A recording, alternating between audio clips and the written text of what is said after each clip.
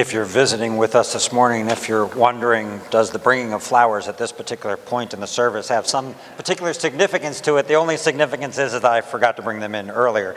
So that's it. As we turn now to the preached word of God, please open with me in your Bibles to 2 Samuel chapter 5. If you didn't bring a Bible today, two options for you. You've got the bulletins there in front of you where our text is written for you. And then also in those blue Bibles on page 257, you will find our text for this morning.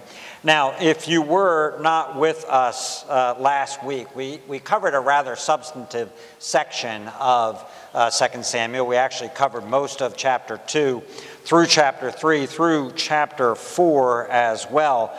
And basically that section described the warfare that took place between the southern kingdom of Judah, that was the house of Saul. David is of the tribe of Judah. And the warfare that took place then with the northern kingdom of Israel. That was where Abner had installed Ishbosheth as the king after the death of Saul. And that northern portion is called Israel, or it's also referred to in these texts as the house of Saul. And it was not pretty.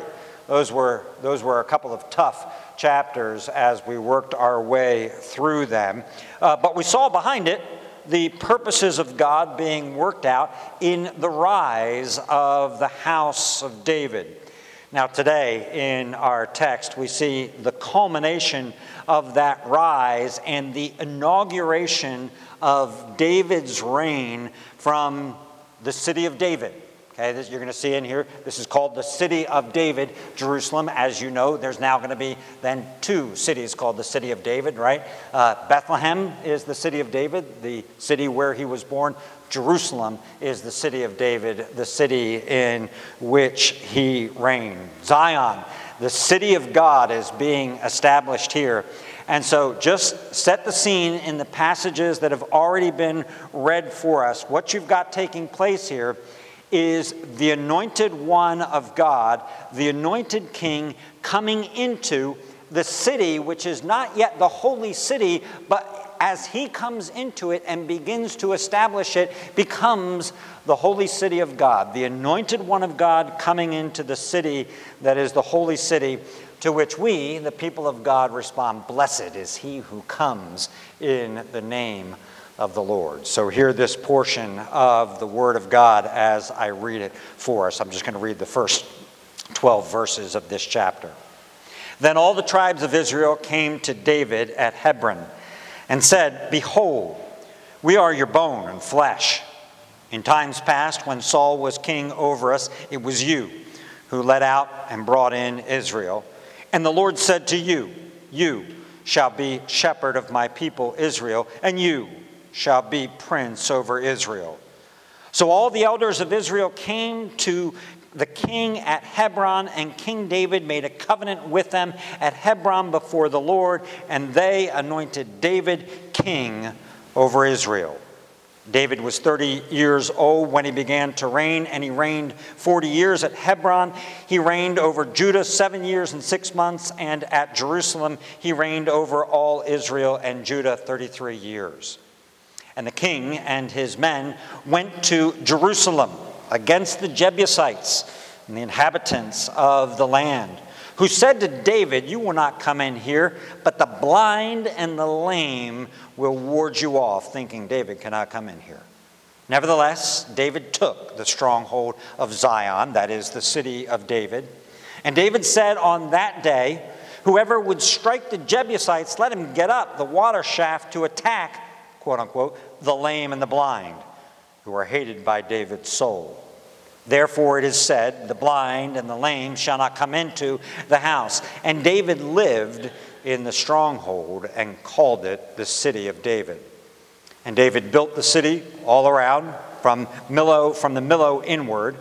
And David became greater and greater, for the Lord, the God of hosts, was with him. And Hiram, king of Tyre, sent messengers to David, and cedar trees, also carpenters and masons, who built David a house. And David knew that the Lord had established him king over Israel, and that he had exalted his kingdom for the sake of his people, Israel. O Jerusalem, Lord, we pray that today, as we look at your word, that the Spirit who has given it to us and preserved it for your church will be the same Spirit that applies it to us now in our lives. Thank you for your mighty works of old. Thank you for your mighty works to come as well. We pray today in Jesus' name. Amen. Now, if the last several chapters that we looked at were enough to make you want to weep and mourn as David did, then I certainly hope that this section that I've read for us and that we are considering today will make you want to dance and shout when you hear what is taking place here. These, for Israel, for the people of God, are long-awaited days. They are long-anticipated days, and they are from really old promises that have been given to the people of God. And it has involved long suffering to bring us to this point. Long suffering on the part of the people as they have been waiting for the kingdom to be established, the king to be established, and endured most recently 7 years of intertribal warfare that took place. And a long suffering time for God, who has patiently put up with, been gracious to, preserved his people until this particular day. Today, what I hope is that we can join in kind of the ancient joy that is set before us today. And I want to suggest to you just at the outset here, and this is not an outline of a sermon at all, it's just a way to think about this. I want to suggest to us right at the outset that there are three ways that we can rejoice in the passage that is before us today in these truths. First of all, we can rejoice with Israel in this day and all that it meant for them and all of the ways in which God fulfilled his promises and worked mightily on behalf of his people. This was hard to imagine that this day would come for a people who were enslaved and captives in Egypt for all of those years. And yet here we have now arrived at this day, and we can rejoice in the mighty works of God that he did. But secondly, we can rejoice in a day that is, quite honestly, better than this day, that was yet to come for them, but dawned when Jesus got on that donkey and came into Jerusalem. And the crowds hailed the coming of the king into that. We can rejoice in that day, anticipated here in this one as well, when David's son comes into Jerusalem. And third, we can rejoice in the hope of the eternal city of God, the heavenly Jerusalem, where King Jesus reigns and where King Jesus is in process even now of populating this heavenly city. Right now, the city is being populated with the saints who have gone before us. Right now, the king of the city is still extending his kingdom in this world. Right now, the king in his city is preparing a place for us to come and be with him. The king reigns in the heavenly Jerusalem, and he is populating it with his people. He's filling it with his people to their joy, to his glory. Jerusalem here is a shadow of that great dwelling place of God. All right, so here's what I want to do today. I simply want to walk us through the passage today, and if it is helpful for you to kind of see how the movements that exist here within this passage, as I've chunked it out here for us, there are really three movements that exist here. The first is the king and his people, the king anointed, the people united. That's the first step that we'll see. And then we'll see that the king goes into and takes the city of the king, the city of David, and then we will see the house established, the kingdom of God established in this place. All right, so reminder then of the setting of where we are in the story here as we work our way through it. If you will recall, Abner had installed Ishbosheth in the northern kingdoms. Abner then got tired of Ishbosheth and decided that he was going to come to David and bring all of Israel under David's rule. However, as that was happening, Joab, the commander of David's army in the south, murdered Abner. And in addition to that, Ishbosheth himself is also murdered. And so once again, as we saw in the first chapter of 2 Samuel, David is left as the only anointed one, the only king left standing. Now, as I said, Abner had been in process of trying to bring these northern tribes under the reign of David. But now you've got two murders. You've got murders of the king of the northern tribe, and you've got murders of the commander, the power behind the northern tribe, and it hangs in the balance. What's going to happen now with the murders of these two key people in the story hangs in the balance until we get to right here. The tribes come to King David at Hebron, where he had been reigning for 7 years, and praise God, they continue the plans and the purposes that Abner had set forth to bring themselves under David. And as they come, and as our text begins, we can notice that they give three reasons. Let us give you three reasons why we think we should be under you as our king. And they're in the first two verses of our passage this morning. They come to David at Hebron and said, "Behold, we are your bone and flesh." Now, flesh and bones, that'll preach. You can make an entire summer sermon series and call it Flesh and Bones. It'll preach. But the idea is they're going back to an older idea of the family, the household of God, right? They could set up divisions, and they've been at each other for years now, and in a particular war here for these last 7 years, in which you identify yourself as, no, we're not of your clan, we're of the house of Saul. You're of the house of David. These tribes are different. We're different families, but now they make an appeal to an older reality, and of course the older reality is that they are the children of Abraham, of Isaac, and of Jacob, right? That's how we're one. We are your bone and your flesh. Second reason that they give is in the second verse. In times past, when Saul was king over us, it was you who led out and brought in Israel. So what they say is, listen, we know that when Saul was king and after you had defeated Goliath, you rose to such a position of prominence and such a position of strength in the army of Saul that we used to serve under you. Right? You used to be our commander in the battles. In 1 Samuel 18:30, it says this, "Then the commanders of the Philistines came out to battle, and as often as they came out, David had more success than all of the servants of Saul, so his name was highly esteemed." This is what they're connecting to here. They're saying, listen, we get it. We know how this thing worked. You were the one who led us in battle all those times, and we recognize that, and we remember that. Then they give a third reason why they should be uniting with David, and the third reason is the second part there of verse 2.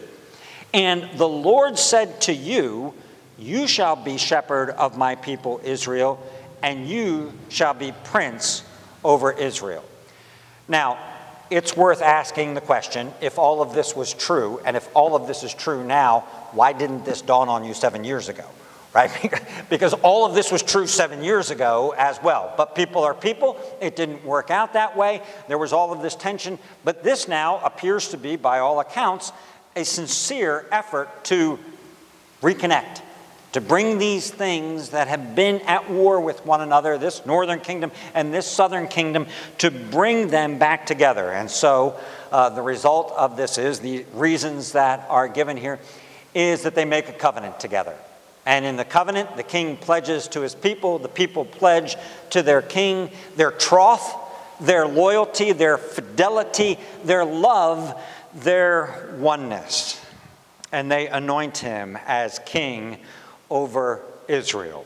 And he is Israel and Judah's king for 33 years. Now, let me just say something here parenthetically for those of you who get confused by these names. Sometimes when Israel and Judah are at war, you refer to them as Israel, north, Judah, south. But once they are united, you can then refer to them collectively as Israel. Okay, so he's now Israel's king as a whole for 33 years. Behold how good and pleasant it is when brothers dwell together in unity. I mean, this is civil war. This is guys who used to fight together. This is bone of bone and flesh of flesh who are fighting against one another when the Philistines are right over there dancing in the streets, because not only have they defeated Israel, but now Israel's fighting amongst themselves. And now there's a reconciliation between them. Now there's a uniting underneath of the long-expected anointed king. And how sweet is reconciliation. This is on a national level. But do you know how sweet reconciliation is? Have you pursued reconciliation with someone with whom you were in conflict? Have you sought it? Have you initiated it? Have you rejoiced in a reconciliation that takes place? It is sweet. And so this is a sweet day when the king is anointed over all of them and they are reconciled. Now the next thing that happens here is the king takes his men into battle. The king establishes his kingdom. He fights his enemies and he protects his people. That's what kings do. Now, we saw this back when we were in 1 Samuel. When Saul was anointed king, for all of the failings that Saul has, Saul started out well. Saul started out doing exactly this thing as well. You become the king, you go into fight. You go into the battle. And it's true for Saul, and it's true for Jesus as well. When is Jesus anointed? When is he anointed king? He's anointed king at his baptism. At his baptism, he's anointed not only with the water, but with the Spirit of God who descends down upon him. And what happens immediately? You got to go fight. The Spirit of God takes him out in the wilderness to fight the enemy of enemies.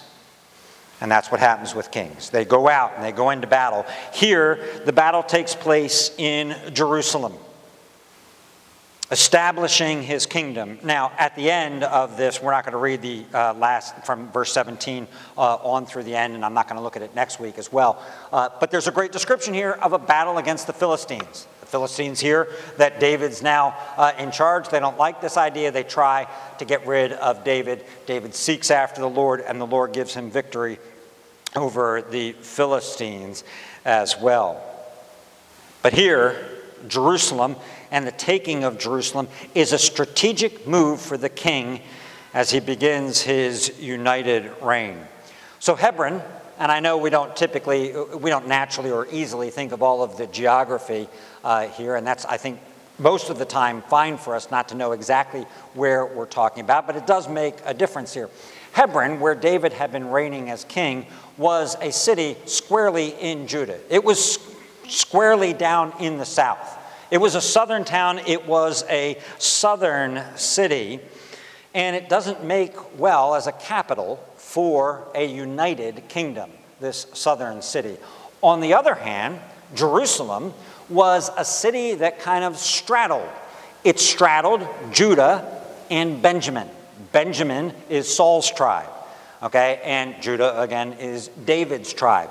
So Jerusalem is kind of nicely situated as a city that's right there on the border between the two. In fact, if we took time to go back to the book of Joshua and the book of Judges, we'd find it hard to figure out whether it's actually in Judah or is it actually in Benjamin, and who's actually responsible for taking this particular city and holding it for God as part of the land that God had given to the people. So its location is strategic in that. But there's one more aspect of it that is significant as well. And that is, again, if we look back at Joshua and Judges, we would see that while the surrounding area around Jerusalem is taken, that in fact the Benjaminites, Saul's tribe, were unable to actually drive out the Jebusites, who are now mentioned in this passage, from that city. And so here you go. Here's an opportunity for a united king, or for an anointed king with a united kingdom under one banner, under one signal, to go together and to fight against a city that neither of them have been able to take up until this particular point. It's a common enemy. This is a strategic place. It's a strategic move to unite the people further together. Let's do together what neither of us were able to do individually against this long-standing enemy. But it's not only strategic. It isn't only strategic. Jerusalem isn't simply David's choice. Jerusalem is, in fact, as will become clearer and clearer as we move through this, it is God's choice. So we have to understand this on a timeline. Go back 1,000 years before the events that are described for us here, before this taking of Jerusalem. And 1,000 years prior to this, Abraham was returning from the defeat of the 5 kings who had ransacked areas and cities around him. And as he does so, he passes by Salem, Zion, Jerusalem. 3 names, city of David, 4 names for the same place. He passes by Salem, and as he passes by Salem, he's met by the priest of Salem, who is the king Melchizedek, whose name means king of righteousness. And Abraham recognizes that, you know what, this is a little bit unusual. I owe a tithe, I owe honor to this king of this place named Salem. He is the king of righteousness, and he's the king in Salem, which is Salem Shalom. So he's the king of righteousness, and he's the king of peace. So we've met a character in this place who is the king of righteousness and who is the king of peace as well.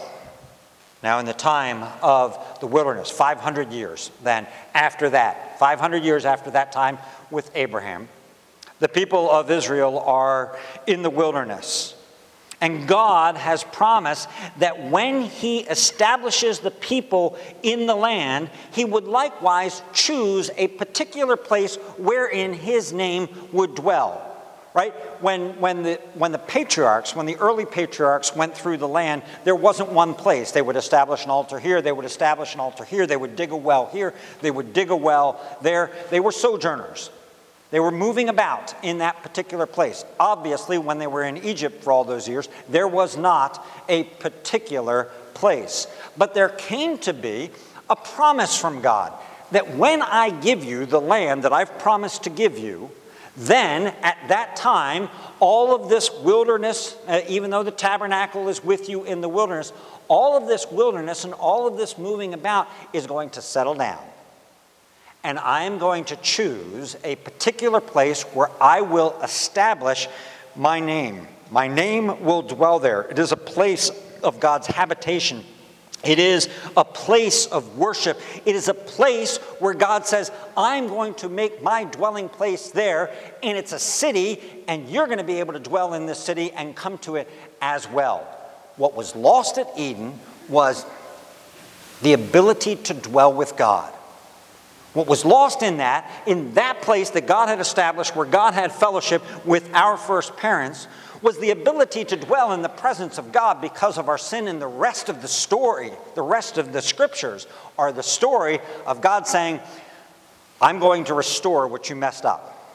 I'm going to draw closer and closer to you.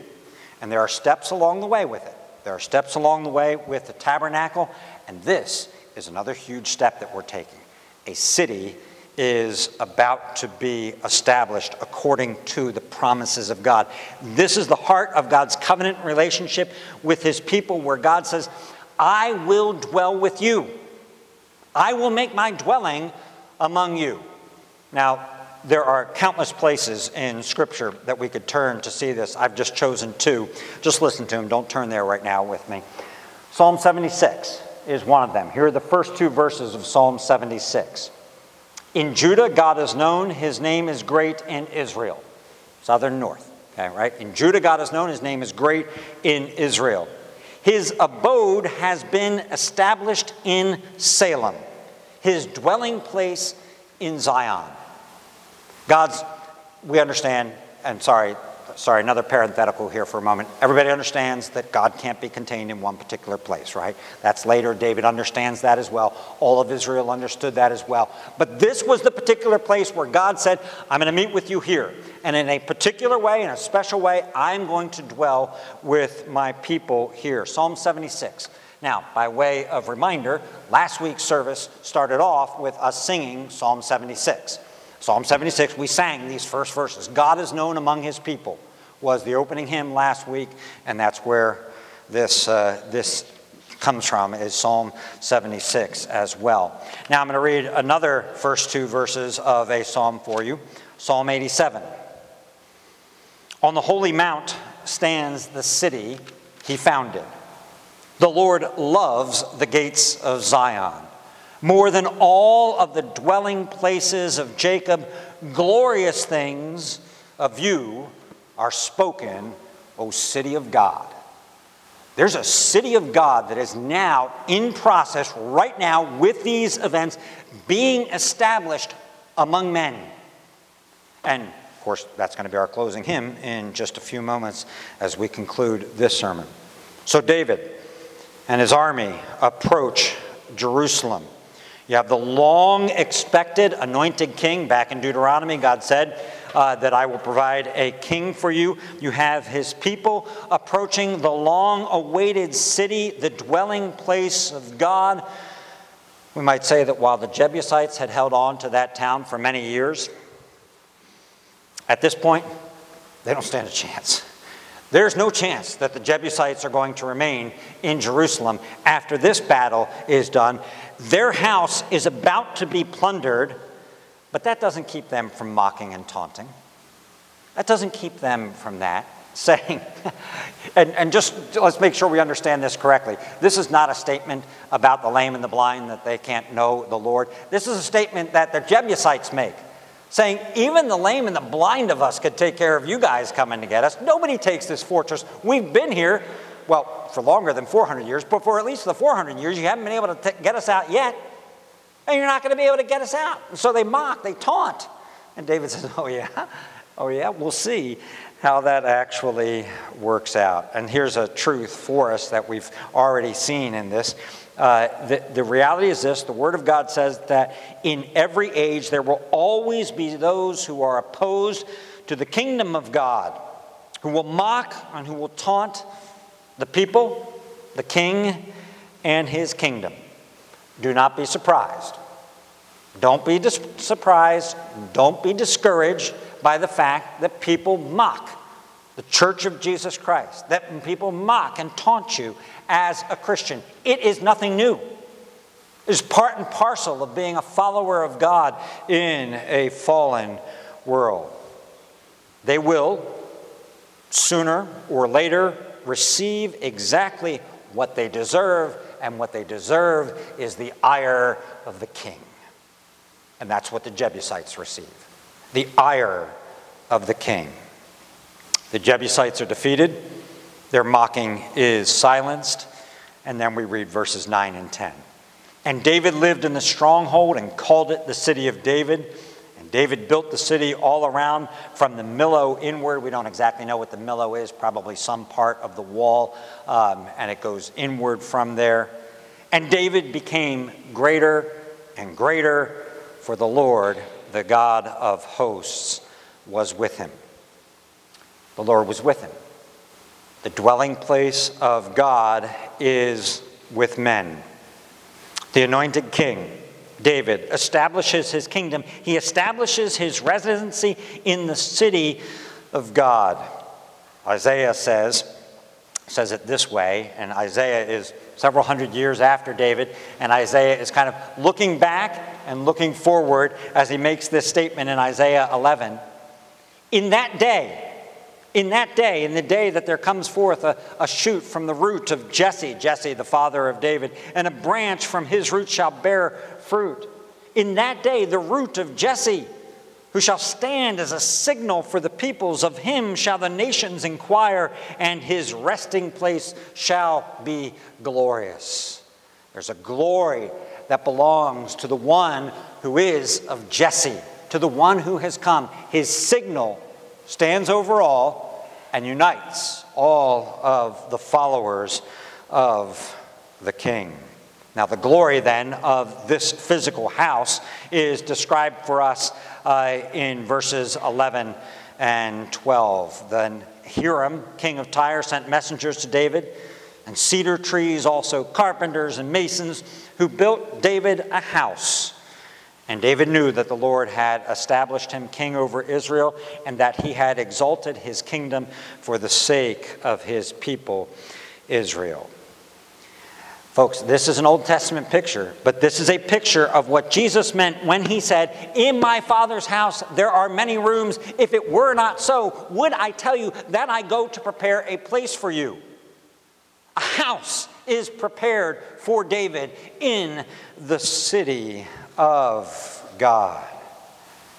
Now, if you know this story, if this is your first time through 2 Samuel and through the history of this, you know that we will have to wait for the construction of the temple itself. But we won't have to wait long for the ark to be brought into the city of God, thus securing it as the city of God. In fact, we only have to wait till next week. It's the next chapter wherein that takes place. But I don't want to miss the significance of the Anointed One in his house in Jerusalem. Now, that ultimately needs to be the temple that will be constructed. But think of what Jesus says. I know it applies to the temple. Did you not know that I had to be in my Father's house? Where else would you expect to find me? I'm in my Father's house, in the city established by my Father as the Anointed Son. Now, what I'd like you to do is take your bulletins and turn again to page 3. Page 3, you see there once again Psalm 122. Jerusalem. Jerusalem is a place of peace. Verse 6, pray for the peace of Jerusalem. Verse 7, peace be within your walls. Verse 8, peace be within you.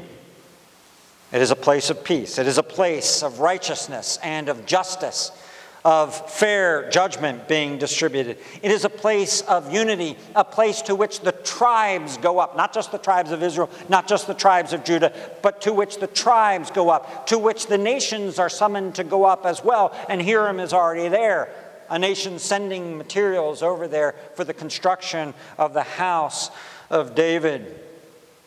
It's a place of worship. The tribes go up there to give thanks to the name of the Lord. It is a place of gladness. I was glad when they said to me, "Let us go to the house of the Lord." It is a place of grace. It is a place of security. But, O Jerusalem. I titled the sermon today, O Jerusalem. Psalm 122 has O Jerusalem as an exclamation, a way to say it, at least in English. O Jerusalem is double-edged. O Jerusalem can be a phrase, an exclamation of longing. I can't wait to be in Jerusalem. Oh, Jerusalem, how sweet it is. But it can have another side to it as well. Because when Jesus says, "Oh, Jerusalem, Jerusalem," we've gone from gladness to lament. Of the very same city, of the very same place. When God's people forsake their God and his king, or when the nations forsake the king whom God has established, earthly Jerusalem will fall. Now, if you know anything about the history of Jerusalem, you know that it fell after the time of Jesus, early in the first century, or mid in the first century. Jerusalem fell. It had falls before that as well. In biblical history, 400 years roughly from now, Nebuchadnezzar will sack this city. And the Babylonians will come in and will turn and leave all the stones unturned. Jesus says the same thing in the passage that we read also. But listen, we won't even get through 2 Samuel before David, the king who is anointed, is chased out of Jerusalem. The king himself, the anointed one, is going to have to leave the city of David because his son is chasing him. His son is pursuing him. And we get portents of that even here in our passage. I didn't read it for us, verse 13. This is just like what we saw back earlier in chapter 3. And David took more concubines and wives from Jerusalem. Then it goes on to list. Oh, David. Oh, David. Oh, David. How could you do this? Did you not know? It's warned. It's warned in the law of God. Deuteronomy 17:17. Don't do this if you're the king. Don't take wives and concubines unto yourselves, no matter how much of a common practice it is for everybody else. Don't do it. David. And it will lead to all of the problems that will come out of this as well. Perhaps we can think of it this way. And this is helpful for me. I hope it will be helpful for you as well. Jerusalem is given. Jerusalem is a gift of God's grace. It is a restoration of fellowship, of his presence, of his love, of his worship with his people. Jerusalem is given as a gift of the grace of God. But Jerusalem is not a given. In other words, one can't be presumptuous about the king and his kingdom. One can't just take it for granted and say, well, Jerusalem, there'll always be Jerusalem. I'm part of Jerusalem. I'm a citizen of Jerusalem. I've always known Jerusalem. My parents were citizens of Jerusalem as well. I must be okay with being part of Jerusalem. Because instead it has been given, then the citizens of Zion, verse 6 of Psalm 122, pray for the peace of Jerusalem. The citizens of Zion say, verse 9, for the sake of the house of the Lord our God, I will seek your good. When you joined this church, you promised to do your best, to love the people who are around you right now, to pursue the peace and the purity of the church of Jesus Christ. Do you now resolve and promise these things? You promised to do your best to seek the welfare of the house of the Lord our God. That's what the citizens of Zion do. Now, you can put that in a legalistic law kind of way, and it can sound like a burden, or you can say, what else would I want to do? What else would I want to do? The dwelling places of God are the sweetest places that there are. May I obey all your commands such. May they all be so delightful to me. For us, that means we seek first the kingdom of God. It does not mean that you are to move to Jerusalem. It means that Jerusalem has moved to you. To you it has come. You are the temple of the living God. You are the place of the Spirit's habitation. You, because you're in Christ, are the place of glory and of grace. Jerusalem has come to you, the church of Jesus Christ.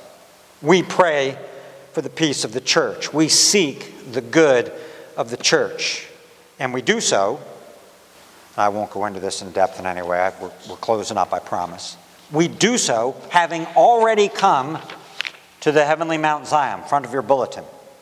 But you have come to Mount Zion and to the city of the living God, to the heavenly Jerusalem, to innumerable angels in festal gathering, to assembly of the firstborn who are enrolled in heaven. You've come. Why? Because you're in Christ, and Christ is there. Christ is there, reigning in that place, in the heavenly Jerusalem, in the heavenly Zion that has been established. So as we're serving together, working together, praying together, seeking the good of Zion in this place, We're doing it having already arrived at the place that is being prepared for us because our King has gone before us. I can't not end this sermon but with this passage. Revelation 21. Then I saw a new heaven and a new earth, for the first heaven and the first earth had passed away, and the sea was no more.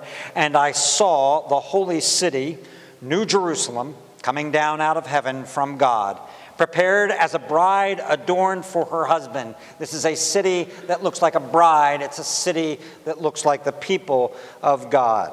And I heard a loud voice from the throne saying, "Behold, the dwelling place of God is with men." That's the purpose of Jerusalem.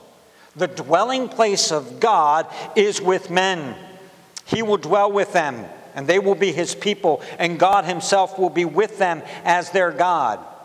And he will wipe away every tear from their eyes, and death shall be no more. Neither shall there be mourning, nor crying, nor pain any more, for the former things have passed away. And he who was seated on the throne, the King, said, "Behold, I am making all things new." Also he said, "Write this down, for these words are trustworthy and true." And he said to me, "It is done. I am the Alpha and the Omega, the beginning and the end. To the thirsty I will give from the spring of the water of life without payment. The one who conquers will have this heritage. I will be his God, and he will be my son." That's what Jerusalem is all about. The dwelling place of God with men. The story of David and the United Kingdoms going into Jerusalem and God establishing the kingdom there is the first step there. It's just a first one, but it's a sweet one that shows all that is to come as well. Jesus is on his throne in the heavenly Zion, preparing it for us. Brothers and sisters, let us rejoice and be glad that the King has gone before us and secured our peace in his city. Lord Jesus, we thank you for that mighty work. We thank you that we've been taken out of the domain of darkness and have been brought into the kingdom of light, the kingdom of truth, of grace, and of goodness, your kingdom. Jesus, we pray that you would help us to pray for the peace of your kingdom and seek its welfare as much as you give us strength and as you have gifted us. We pray this in your name. Amen.